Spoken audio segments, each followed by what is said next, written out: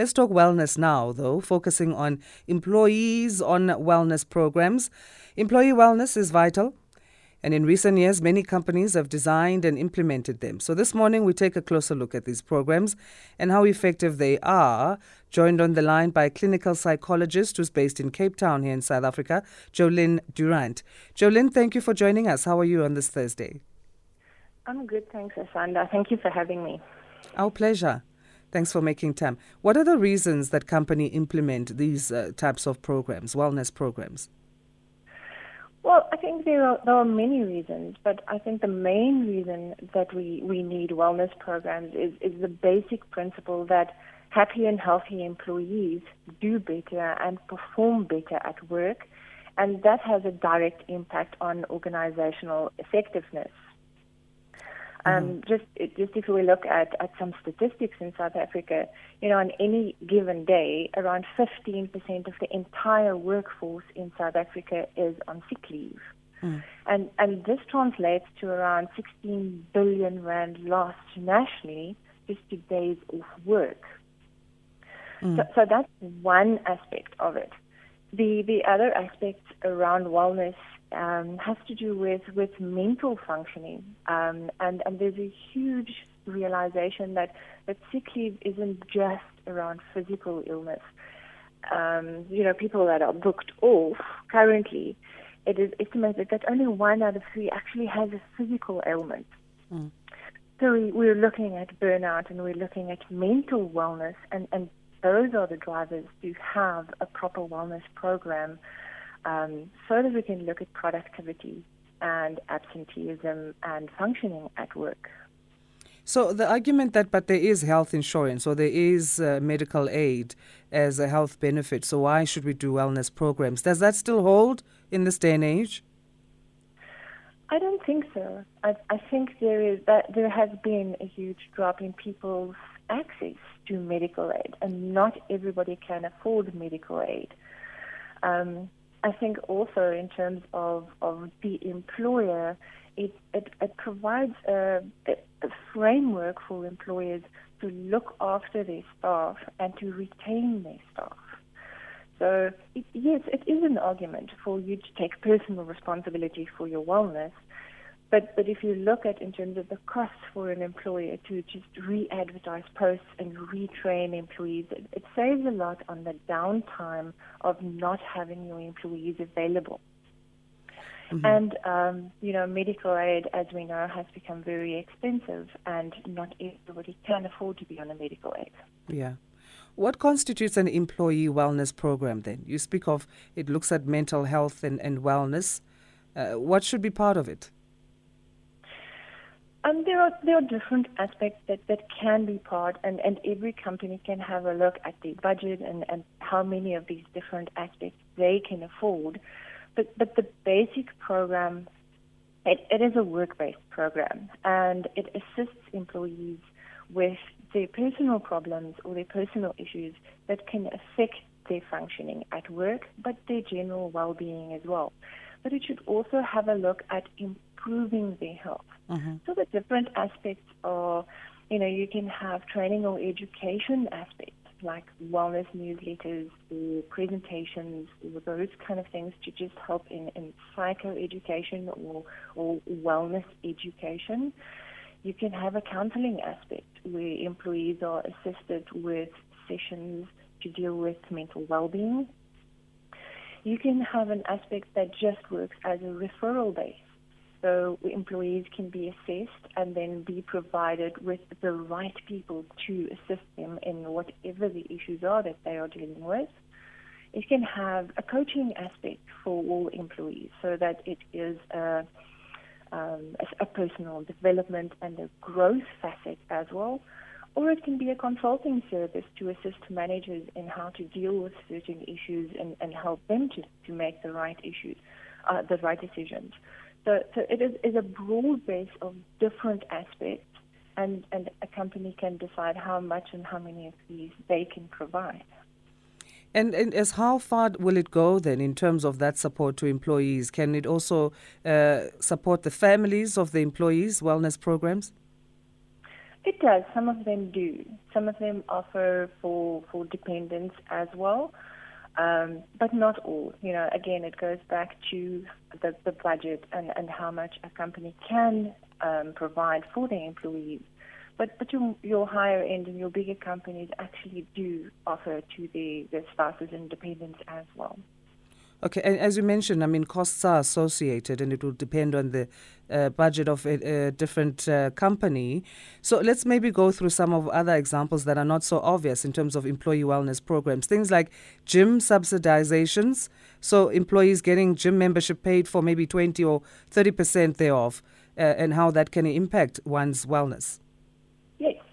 No, for sure. Exercise and physical fitness is one of the biggest indicators of resilience and growth and wellness.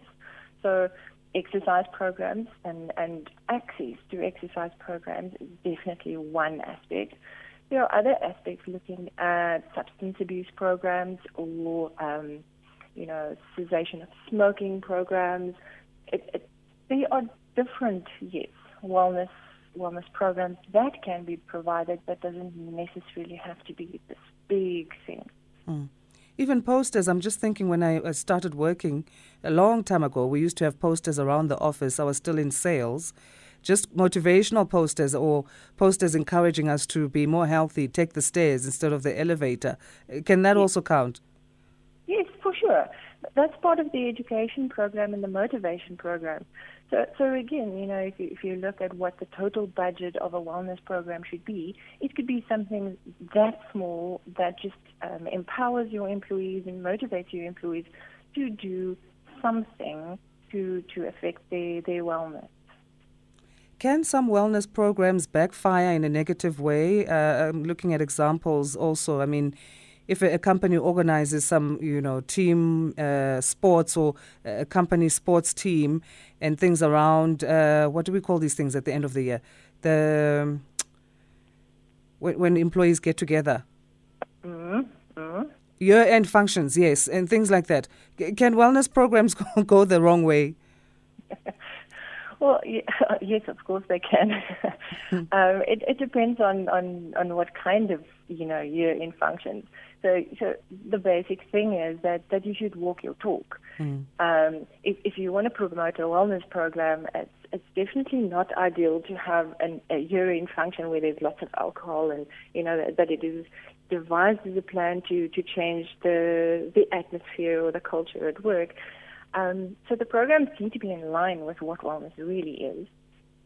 And I think something else is that the corporate culture itself might have an impact because, employees might have a history in a company where things, stuff isn't used confidentially and it could be used against them and that they don't trust that the wellness program is there for their benefit.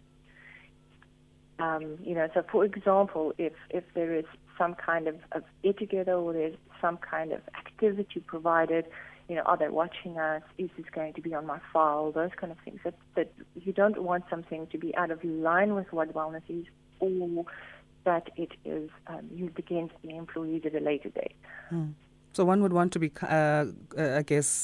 aware of what the culture is in the company because you're trying to boost morale, but there's no trust within the people that you're trying to boost morale with.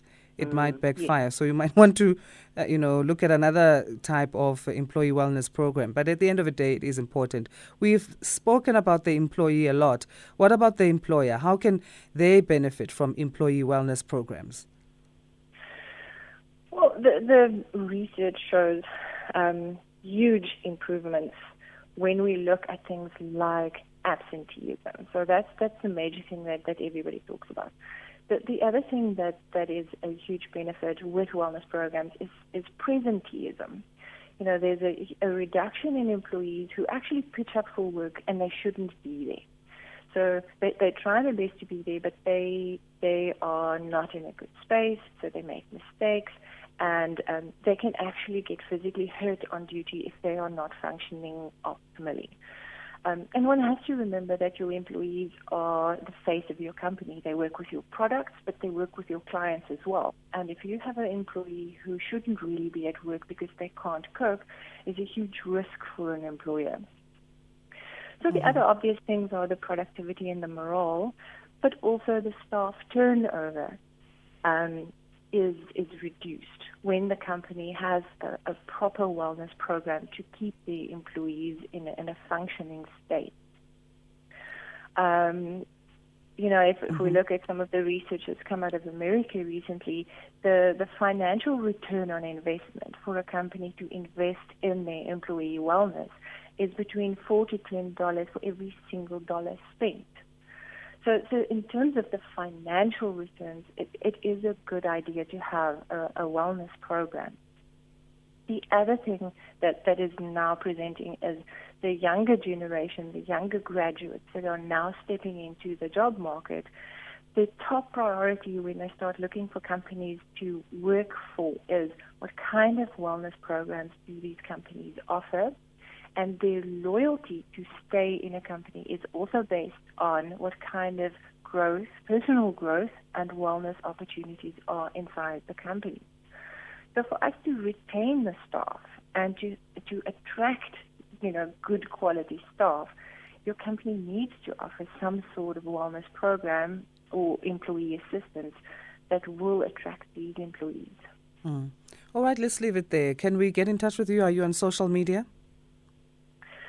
I am. I have various pages. The company page is Integrated Psychological Solutions, or my personal page is just Jo-Lynne Durant. I'm on Facebook. And Psych Solutions is on Instagram. Psych Solutions. So, yeah. Okay. Psych Solutions, yeah. Thanks again for your time. Have a great Thursday. It is a pleasure. Same to you.